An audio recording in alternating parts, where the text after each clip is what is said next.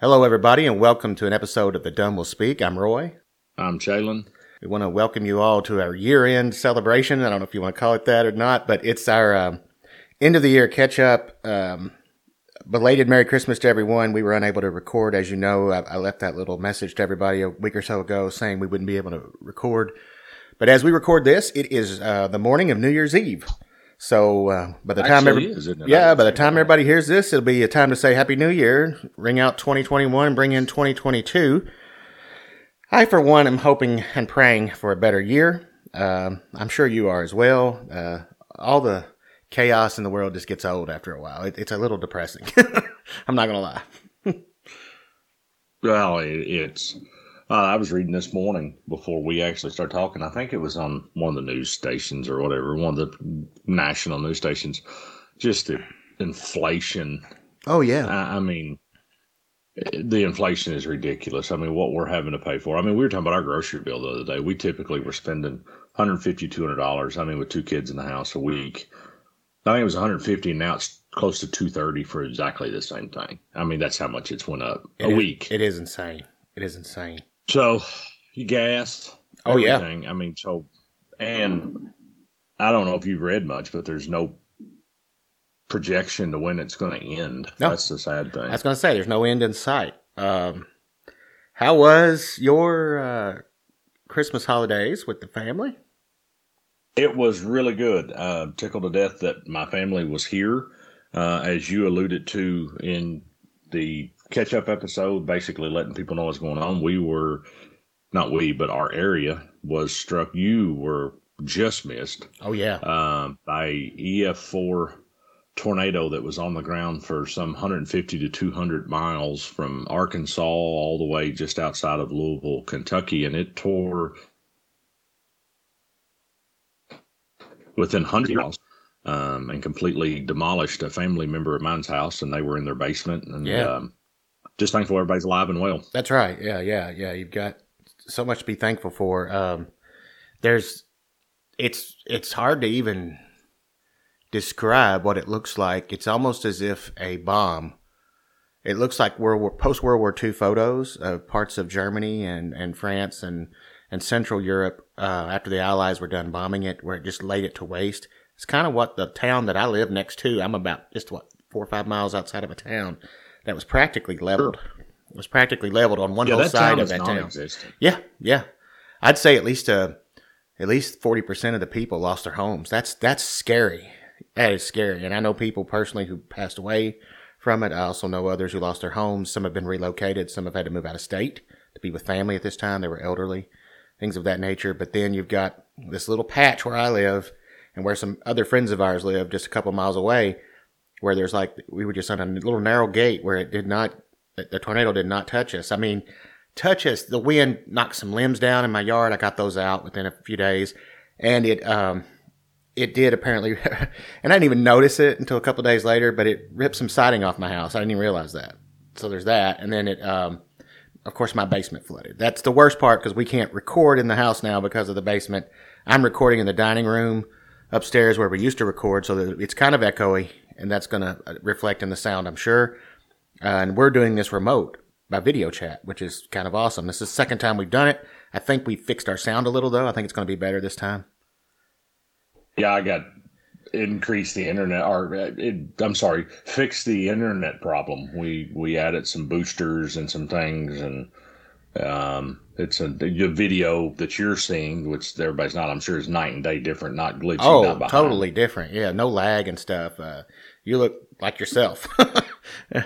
Yeah, and before I would be 5 minutes behind, and then I would eventually move and catch up really quick like a robot. Yeah, it was like a poorly dubbed kung fu movie. Your lips would be moving, and then a minute later I'd hear, I was writing about it. Yeah. And so, but it didn't reflect in the audio, but it was kind of funny in the video section. Now, we had some lower volume because I really didn't have it plugged in right, I think. So, but now we did our little test. Actually, the day the tornado hit that night around, 10 something at night or 11, something like that at night. But that afternoon, around 3 or 4, we got together by video chat and decided that the version we were using before wasn't working as well as the one we're using now. Sure. We're using a different type of video call. And you said the tornado. How many did we have that day in our area? I think there were 6 or 8 in our area alone. It was, man, it was a mess. Within a 5-hour span? I was going to say, there was earlier storms. Some started within an hour or two after we stopped talking on the phone, or video, I should say, internet. And then it went on, off and on until, was it 1 or 2 in the morning? Yeah, I was going to say midnight at least. I didn't go to sleep till about 3 a.m. I tried, but I couldn't sleep good. And then around 3 a.m., I finally stayed asleep for about 3 hours, and I was awakened by my kids beating on the door. They had spent the night trying to get to us. Well, yeah, because we actually had 2 family members involved. One directly in the path, one on the, I mean, when I say the very fringe of it, I mean, her house is okay, repairable. The house across the street that she was in the basement of is destroyed. I mean, it's going to have to be tore down. All the windows blew out. Everything blew out. So she sought shelter in the neighbor's house in the basement, and the house above the basement was destroyed? It was still intact, but all the windows were blew out. The walls were, the outside walls were up, but, there was some, it's not salvageable. Nothing at all. Oh, I mean, that's sad. That's bad. And then the house next to her on the same side of the road is gone. I mean, it was tucked down to the subfloor. I mean, and those people are in that little stretch of area where those 2 family members were. I don't know how anybody didn't die. I mean, because it just leveled them. We know my wife was discussing that God in his good grace left certain things available that the neighborhood would need. She works at a pharmacy, was left intact. The grocery store next door, left intact. Another general store that has a full gas station, left intact. A dollar store for people to do some minor shopping, left intact. Just the necessities. The clinic was damaged. The local clinic was damaged, but the mobile clinic was able to set up. And so my physician who works there is still employed, and everything, and people are still getting help. We've had, the Billy Graham Ministries, Samaritan's Purse, Franklin Graham. We've had, American Red Cross. We've had FEMA from the federal government. We've had state agencies. We've had people from Missouri come here. Some Baptist missions from Missouri have come here. We've had people from all over the country come out here. They have brought food to people, clothing. They're setting up temporary shelters for people. It's been really amazing to watch people organize and help each other. At our local church, there was housed people from as far as Wisconsin who came here to help. Yeah, just to clean up with skid steers and equipment to be able to move stuff. It's to see the outpouring of support nationally has been astounding. We've had people drive in from, I believe, Maryland to bring supplies, van loads of supplies, and we're to the point. And you hate to say this because this is a year-long rebuild process now. Yeah, at least. It's probably going to be a lifelong rebuild project because the little school in the town you are at, it's a little town school. And we actually had a conversation the other day with somebody that if those people in that town leave, which some of them will because there's no jobs, people just, if they live there, they're typically from there. Yeah. If they have to relocate, there's nothing to bring them back. There's not enough economic base to bring them back. And that will affect the local schools, which is an independent school system. So it's not not part of the county or state. Per student. Yeah. And they get paid per student.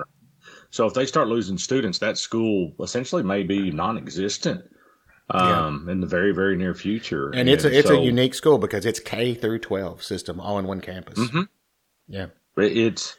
when people are listening to this, if you're not from here, keep in mind, we live in rural areas to where the school where my children go, we have one school in the whole county that we live. That's actually a fib. We have 2. But both of them are either K through 8 or K through 12. Yeah. And they're all housed in one building. I mean, we live in a very rural part of the country. Yeah. And so now where I live in the county that I live in, which is, I guess, adjacent to the county you live in, there are multiple high schools and junior highs, middle school, I think they call it here. as well as elementaries, but they're in the different towns. They're in the larger towns. I live in a very small town. Yes, yeah, and and this is a very small town with its own independent school system. It's kind of weird. It's almost very old fashioned in a way. And right before that, correct me if I'm wrong, but like a week before that, there was another tragedy that struck that town because there was a young man, one or two young men killed in a car wreck. Freshmen in college, just graduated high school, something. Yeah, there was that was sad too. It was right about Thanksgiving, and yes, okay, and some people who are local, they lost their son in an automobile accident, and the one driving who survived was actually related to my wife's family, and there was another young man in there gravely injured as well, but he survived. And then there was a woman in another vehicle that they hit, and it killed her. So there was an adult woman who died, and then a young, I think 18 or 19-year-old boy who died. And I, through family associations and through my former work associations, I know them, and so it's really sad. And on top of everything else, they lost their house in the tornado. So I did hear that. But when it hits our area of the country, our area of the world, everybody knows everybody in some way because we're so small and so rural. So we all, I don't want to say grieve, but we do grieve with them in a sense. Yeah, you can't, and because we're also parents, and we're caring people. We're Christians. We're called to love. Sure, you can't not feel sympathetic pain for someone who has lost a child. We always think, well, parents should always outlive their children, but sometimes it just doesn't happen that way, and that it's heartbreaking. It really is. I will say that. He's a good man. Well, and the father is a good man. I mean, he is a really good man and is dedicated to public service. He's in law enforcement, and I won't say any more than that, but good man. Well, I've been asked, if I've been asked once, I've been asked 100 times since this happened. Why? Yeah. It's a product of the fall. Yeah. I mean, it's not individuals' fault that this happened. No. We're not saying it's a corporate sin issue, but it is from the fact that we live in a fallen world. The fact is that Paul says that the entire universe groans and is in pain because of sin. When Adam fell in the garden, he didn't just curse himself and his bloodline. It was a curse brought upon the entire world. And we live in a time, I guess it's always been there. We see the false teaching throughout Scripture, but we live in a time where it's all about healings. We call it the health, wealth, and prosperity. Gospel, You've heard us talk about it. Which is not even the real good news. But man, I just heard something this morning from Gabriel Hughes, who does the WWUTT a lot, and I like Gabe Hughes, and was talking about, do you know what the gospel means? And the gospel is the good news. Periodically, we are just expressed to, the good news that there's redemption, that there's salvation available. But if we don't understand the bad side of it, that we are dead in our trespasses, right. We are dead. We are in our sin, and we are enslaved to sin or held cap. I mean, until that we are redeemed from that and in Christ and salvation, then I mean, there is no good news for us. Yeah, the good news is not that Jesus came to give you a better life. The good news is that Jesus came to give you a life, eternal life, instead of damnation, which is what we actually would have of our own accord. Yeah, absolutely. There's a big difference in that, and unfortunately, we sell the gospel way too short. I mean the corporate we, as in the church in the West, has a tendency to look upon everything as individualistic and everything as how does a person improve themselves? It's a moralistic view of the gospel. The gospel is not that you'll have good morals. The gospel is that you will finally know what morality is, because the Holy Spirit will open your eyes to what is His law and His religion. It's not our religion. Man's religion is always self-centered, focused on how does he get to God. Christianity is not a religion. It is the truth that God came down to man, because we could never go to Him. Well, You and I always say this, and we beat it to a dead horse, and but you're either synergistic or monergistic. Yeah. So you're either man-centered and a synergistic, where you are everything revolves around you, and you somehow are the mode of your salvation, or we're monergistic, and basically God is the author of salvation. He's the author of everything. So you're. I mean, what is synergy? The synergism is what? When two things work together, come together. It's almost like a synthesis. And you look at the root for the word monergism, you're talking about mono, which means singular. You even think in terms of sound. We can record soundtracks in mono, a single channel system, or in stereo, 2 channels. Well, with salvation, it's a 1 channel. God does the salvation. It is God's salvation. Even when David prayed in the Psalms, Lord, after his downfall with adultery and the murderous abuse of his own captain, when he comes to repentance, what does he say? Lord, restore unto me the joy of what? Don't we often misquote that? My salvation? It's not what he says. He says, restore unto me the joy of your salvation, because it's God's. He gives it. He grants it. We don't earn it. But it's always quoted just how I quote it. I know, my salvation. And I've accidentally said it before too. I've even prayed that prayer. Lord, restore to me the joy of my salvation, when you're feeling down. And it's not that. It's, Lord, give me back the joy that you gave me to begin with. Because I've blown it once more, We always used to hear it said, and I have heard it said, I can't keep myself saved, because if I could lose my salvation, I'd lose it every day. I'd lose it every time I stub my toe and get angry, right? So, yeah. Because that's not warranted anger. And I tell you what, we talked about too, that people look for assurance of salvation, and they try to go back to something they did, said, done, did, said, or achieved. And you just got to look to all the work as him and move on. I mean, you have, it's bigger than that, but that's it in a nutshell. One of my favorite things to say, and I've talked about it, I think in churches today, we sell scripture, we dull the edges, and a soft sell of scripture will always lead to false conversions. Sure. It just will. Yeah. I don't know any other way to put it. If we're going to soft sell it and downplay the gospel, then false conversions are going to run rampant. When I worked in my old line of work, when I started out, I worked in corrections. I worked in a prison. But there was a placard on the wall that said, you will respond to the level of training that you have achieved. So when a crisis comes, you respond in kind based on how you've been trained and if you've paid attention and actually practiced those things. If you've practiced those things, you're going to respond correctly the way you were trained. If not, and you were poorly trained or you didn't pay attention and take it seriously, you're going to respond poorly. Guess what? People behave as Christians, as personal theologians in their life. Their theology of God is based on what you brought them to begin with. If you brought them to a simple plan of salvation of, hey, say this sinner's prayer, repeat after me. It's almost like raise your right hand and say this oath before you get on the witness stand. Well, when you get on the witness stand before God, you're not going to have anything to say. You're going to have everything revealed to you, what you did and what you did not do for his glory. That's if you are truly born again. If you're not, he's going to show you everything you did in your own righteousness and then compare it to one thing. The one man, Paul said, by which he will judge all nations, to Christ Jesus. So if we're judged based on Christ's work or based on our work, I don't want God the Father to be judging me based on anything I have said or done, including the prayer that when I asked Jesus to save me.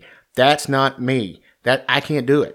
So I'm relying on the fact that the Holy Spirit has sealed me, right? In the blood of Christ. You broke the seal last time we recorded, so I'm just going to go say this. How many times have we heard you were there? Yeah. Or it's not what prayer you said, it's who you said it to. That's still bringing it back to you. To you. What did you do? It still brings it back to a man-centered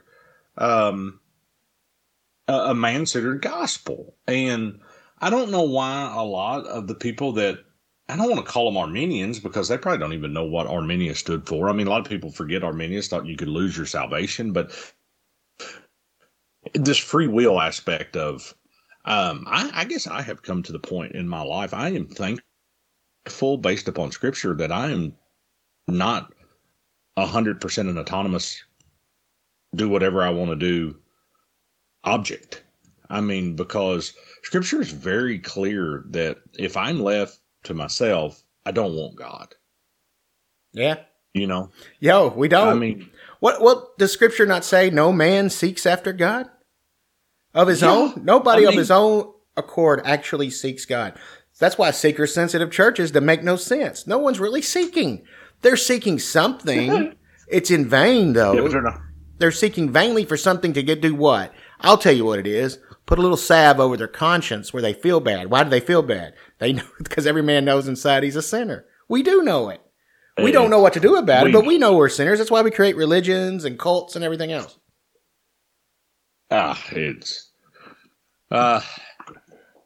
It's something. By the way, what? We'll jump over to what we said we was going to talk about. I did finish that. Basic Guide to Eschatology, Millard Erickson. I did finish it. I know you're reading some stuff too, but this was actually a really good presentation for somebody that I will not tell you where he landed. He tells you in the last 2 or 3 paragraphs of the book, there's a little short 1-page chapter at the end that tells you where he lands. I actually think that's pretty good. Really? When you told me that, and you did tell me what he came across and where he said he finally lands. Well, I did because you asked. Yeah, I did ask. I did ask. Whether I ever read the book or not is irrelevant. I just kind of wanted to know. So, but he did a good job at presenting premillennial, amillennial, and postmillennial, and even the one thing he never discusses. I'm not going to say never. He does a little bit. Yeah, a little bit, fair to say. What, dispensationalism? He talks about the rapture. Well, no, he talks about dispensational, but when he talks about the rapture, he talks about pre-trib and post-trib predominantly. Okay. He doesn't give a lot of place for mid-trib because that's something you don't, honestly, you don't have as many. You don't have as many people that believe that.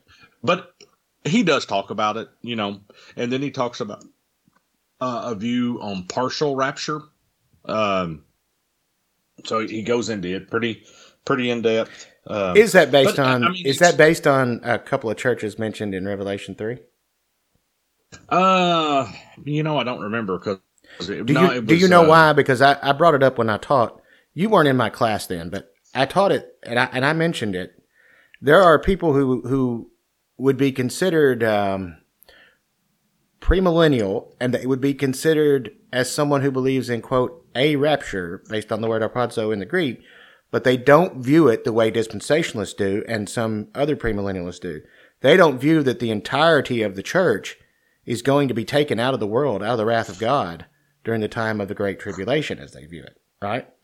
They think there is a portion of godly saints who will escape. They're the Enochs of the world, like they're going back to pre-flood Old Testament, right? They're the Enochs who are raptured away. But then you have the Noahs, etc., who have to go through it. Some are protected, some are not. And some will lose their lives, others will not. And they have to endure it. Part of the reason they have to endure it was because, and this is the way it is, they weren't doing the works of the church. They weren't godly Christians. So God's not going to reward them with the quote secret rapture because they failed to live for him while they had a chance. So now they're going to have to prove their worth by enduring through the end. And most of those people are mid-trib people, by the way.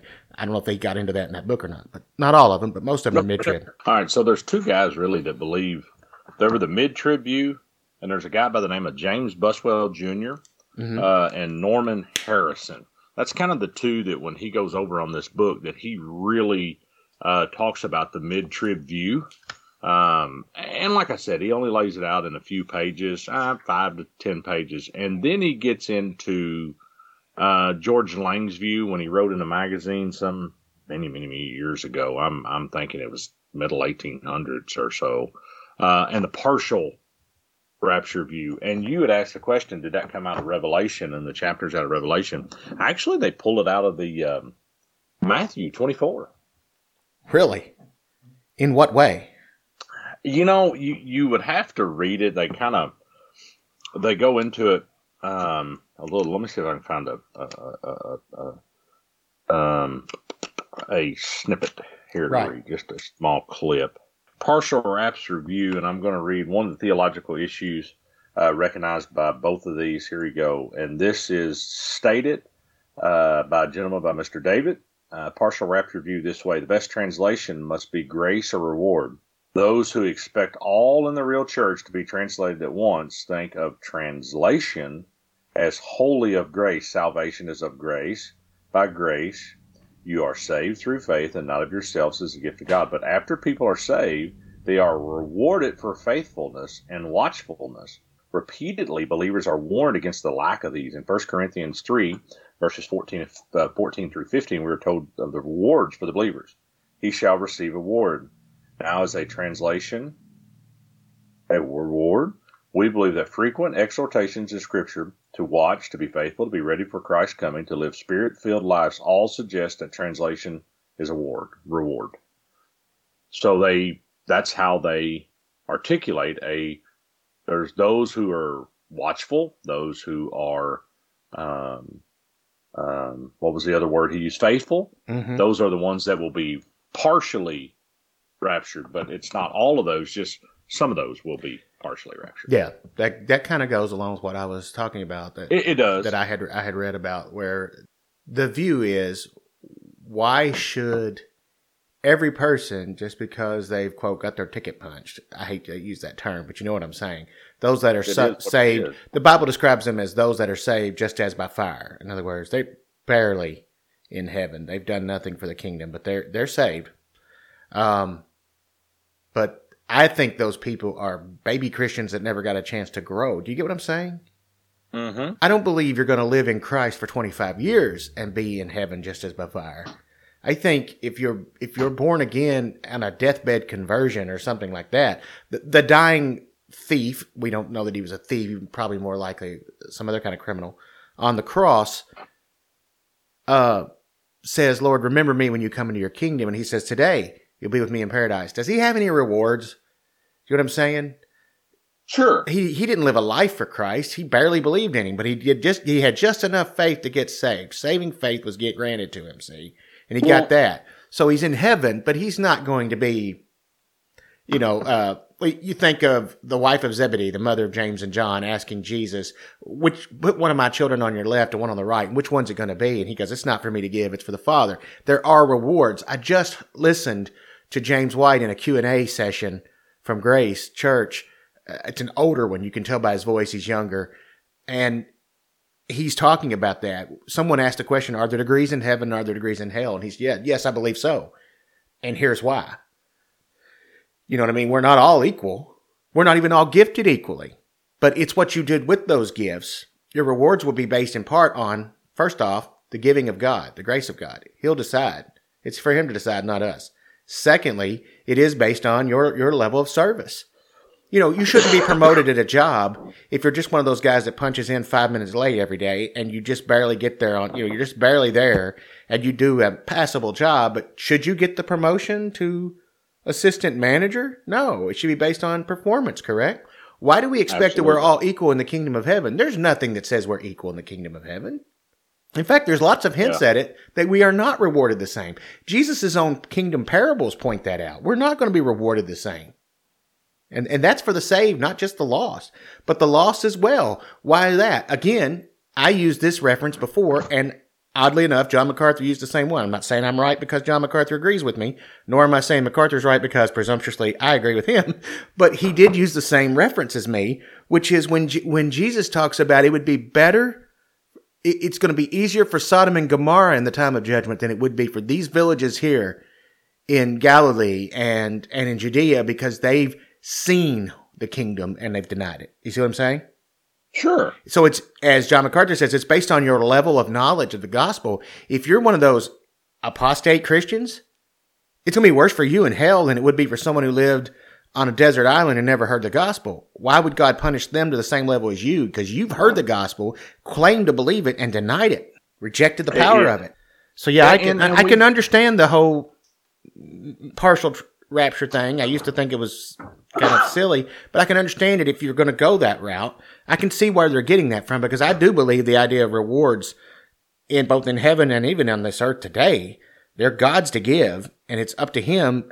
And the only deciding factor we have at all is, what did you do with what I gave you? And you get those parables of the master gives all the servants these things to do, and one man makes, let's just say, say he increases it 100-fold. Why wouldn't the master give him more reward than the one who just stuck it under his pillow and did nothing with it? Yeah, it goes back to you don't hide a light under a bushel, right? You don't hide the gospel. You go and proclaim the gospel. And like I said, it is a book I recommend. He covers. It sounds intriguing. Really, he covers it really, really well. There is one other thing. Of course, I'm reading Gerhardus Voss right now. Yeah. So I'm still verdict out on that one, which I like Gerhardus Voss. Let's be clear. Legit. I mean, legit theologian. There is one more that I'm going to recommend as far as for church history buff. We've kind of we've been back and forth here on Twitter with some church history stuff on who is someone good to read. Yeah. And recommended by Dr. James White is by Dr. Needham. He's a British, lives in Scotland, and it is a 4-volume set on church history, working through 2,000 years of Christ. And so that is on the radar very, very quickly for me to get is that I actually found it a Christian book. Oh, well, good deal. Well, since you brought up James White, let me say that I have begun reading in the last few days The Forgotten Trinity, Recovering the Heart of Christian Belief by James White. I got it earlier this year when I ordered from ChristianBook.com. We're just a constant advertisement for them, aren't we? When I ordered the King James Only Controversy Revised Edition, and I devoured it as soon as I got it. I loved it. This one, I'm going through. That one. I like that one. I'm going through it much slower than I did that because I'm doing something I don't often do. I'm underlining, I'm highlighting, I'm taking notes on this book. So I've only gotten through the first 3 chapters. I've only gotten through. The last chapter was God, a brief introduction. And the next chapter 4 will be the prologue of John. And he calls it a masterpiece, the prologue of John. So I'm looking forward to starting that up. I'll probably wait till beginning of next week before I get back. It did crinkle it up the water, didn't it? It did. You see that? I'm sorry. Yeah, I can see it. When my basement flooded, I went down to rescue my books, and I had a stack of books lying flat. This was on top of it. As I picked my stack up, it fell off. I was in the dark anyway. I had no electricity. It fell off in the water. And my daughter's boyfriend was down there, and he heard me groan. And he goes, "What happened?" I said, "I dropped this book that I haven't even read, brand new, and now it's wavy looking. It wasn't just damaged. The pages weren't waterlogged. They're not stuck together. They didn't yellow. It didn't move the binding or not because it's a glued down binding, paperback. But it crinkled it. I can't wait to finish this book and get you a verdict on it and then loan it to you because I think you'll like it. Also, during the Advent season from December 1st to December 24th, I read Sinclair Ferguson's Love Came Down at Christmas, which was actually had a blurb on there that had a recommendation from MacArthur himself. But first book by Ferguson I've ever read. Short book, easy to read. But interesting. He mentions a personal remembrance of R.C. Sproul. This was published shortly after Sproul's death. And he mentions a personal remembrance of Sproul. Sproul loved Christmas. And I also received this in the mail yesterday. Can you see that? I'm waiting on mine. MacArthur Daily Bible in the New American Standard.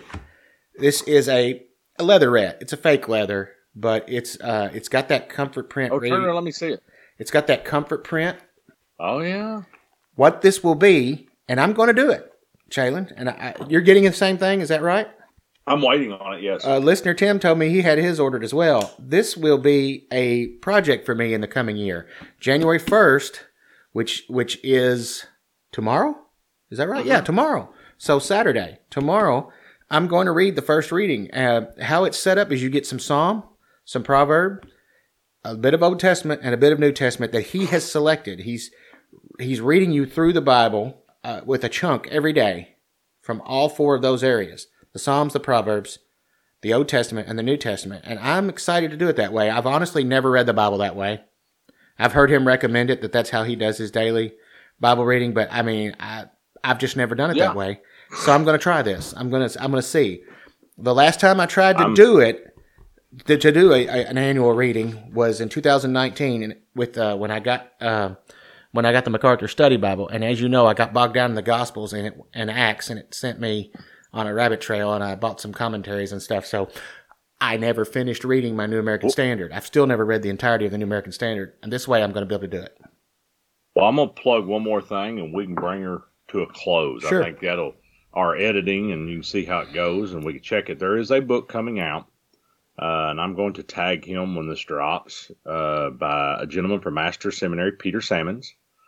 He has written a book that I believe is coming out sometime in January of this year, of 2022, actually of next year, considering today. It's Reprobation and God's Sovereignty, and he's using Romans 9 as his guiding text, and I'm really looking forward to reading this. And he uses it, and he just basically is going to offer a defense of reprobation as an essential part of Reformed theology, from my understanding. And so I'm looking forward to it. The other thing I'm going to plug is I showed this to you, but I can't give how the book is because I can't even, it's not out yet. You know, I know a few people, Phil Johnson, some of the people that are on the, you know, so I can't, but I really want to read it because you and I talked about this. It's when you start dealing with that, and so I'm really wanting to read this book. The other thing I've got that I'm going to, gentleman on Twitter that I have become, I guess, Twitter friends with, or whatever you want to say, Jared Payne. He owns a ceramic coffee cup company called the Pilgrim's Coffer. Yes. And I am drinking this morning from my Charles Haddon Spurgeon coffee mug. Yes. And he has some other ones that are beautiful that say "We Preach Christ." It looks like a hefty mug too. Does it hold quite a bit? Oh, it is. That's a big 16-ounce mug. See, that's what I like. I like the big roomy coffee cups because I don't like to have a 6 or 8 ounce cup of coffee. I like to have anywhere from a 12 to a 24 ounce cup of coffee. So it really is. It's really been enjoyable. I got it just before Christmas. Thank you, Jared. I appreciate it. It's too bad we're not doing video for the podcast itself. They can see it. We might get there.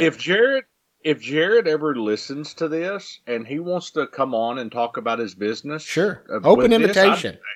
I mean, it's an open invitation. You let us know. We'll set you up with a meeting link, and we'll all get connected. And you may have to look at our poor, pitiful faces, but we would love to talk to you about it. And because I'd like to hear the story. I'd like to hear the story, frankly. I mean, because this mug, I mean, is, man, I was ecstatic to get this thing. I mean, and I'll tell you, I'll plug who got it, who I saw with it was Phil Johnson. Yeah. He had a picture of drinking it, and then that drinking out of the mug, and then that led me to who in the world makes that mug, and lo and behold, I found the Pilgrim's Coffer and Jared, and here we are. I mean, I'm drinking out of it and love it. So that's awesome. The internet has shrunk the world, hasn't it? It's easier to hook up with people now and talk to them. I shouldn't use the term hook up, but you know what I mean. Meet up with people online.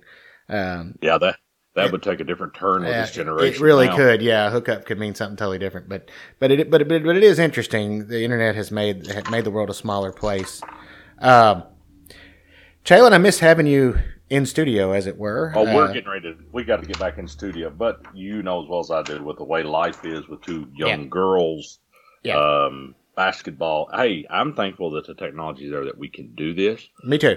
Bear with us. We are getting better at this. I'm eventually probably going to add a different USB mic, a boom mic, but still, I'd at least want to be in the studio at more than 50% of the time face to face. Yeah. Because I think we've got some more stuff we want to do the incoming year. We'd like to have, I think we talked about this. If I jump the gun, please tell me. But I think we want to have Dan back in because we just caught such a snapshot of his life. Yeah, true. And the more I learned about him, the more I'm like, wow, I want to hear some more about how this all worked out. And, this little boy from Texas, kind of like a little band from Texas, and he ends up in today's home base. ZZ Top. He ends up in Madisonville. I know. As a youth pastor, and he embraces the role. He never wanted to be I don't want to say that. I don't want to put words. He embraces the role. His call was to youth ministry, and he's been in for 30 plus years, and he is phenomenal. Yeah. I want to say it that way. Yeah, yeah. It was an enjoyable episode, and then we actually recorded 2 back to back that day. We had Jonathan in. We did some stuff on eschatology. It seems like we always seem to come back to eschatology in some form or fashion. It goes all the way back to the beginning of the program when we started doing the Americanization of the gospel. And that's basically the problem with the American gospel is it's a form of escapism, just like everything about our society is entertain me and help me escape my life.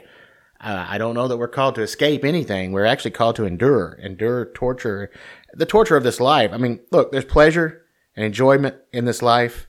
God has granted it that way. He's gracious. He's good to us.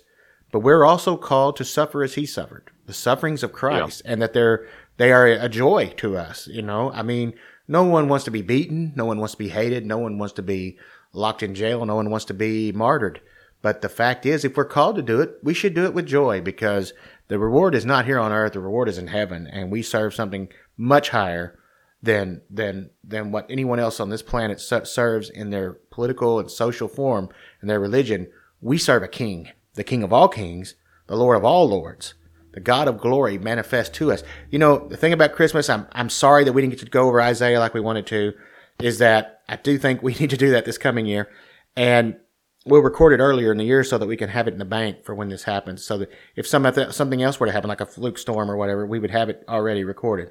But, God willing. But we didn't get to say this, and no one loves Christmas more than I do, so I thought I would say this. The incarnation of Christ, that is God made flesh. He came and became a man and lived among us. It just gives me chills and blows my mind. And I'm not talking about Hallmark movies, and I'm not talking about Christmas trees and cookies and all the other things and the presents you give your family. I'm not talking about that. I'm talking about the gift of love that God gave us at Christmas is that he loved us enough, as John 3:16 says, he sent his only begotten Son. And then whoever believes in him will not perish and will have eternal life. That's the gospel right there. That's the gospel of Christmas. And I don't know of any other way we could end other than that. Yep. Happy New Year, Chalon. Happy New Year. God bless everybody. That's right. To all our listeners, we love you. Praying for you. And we're especially praying for those victims of the tornadoes in those 5 states. We love you and you're in our prayers. Thank you very much. And until next year, God bless. And we'll see you again in a couple weeks. All right.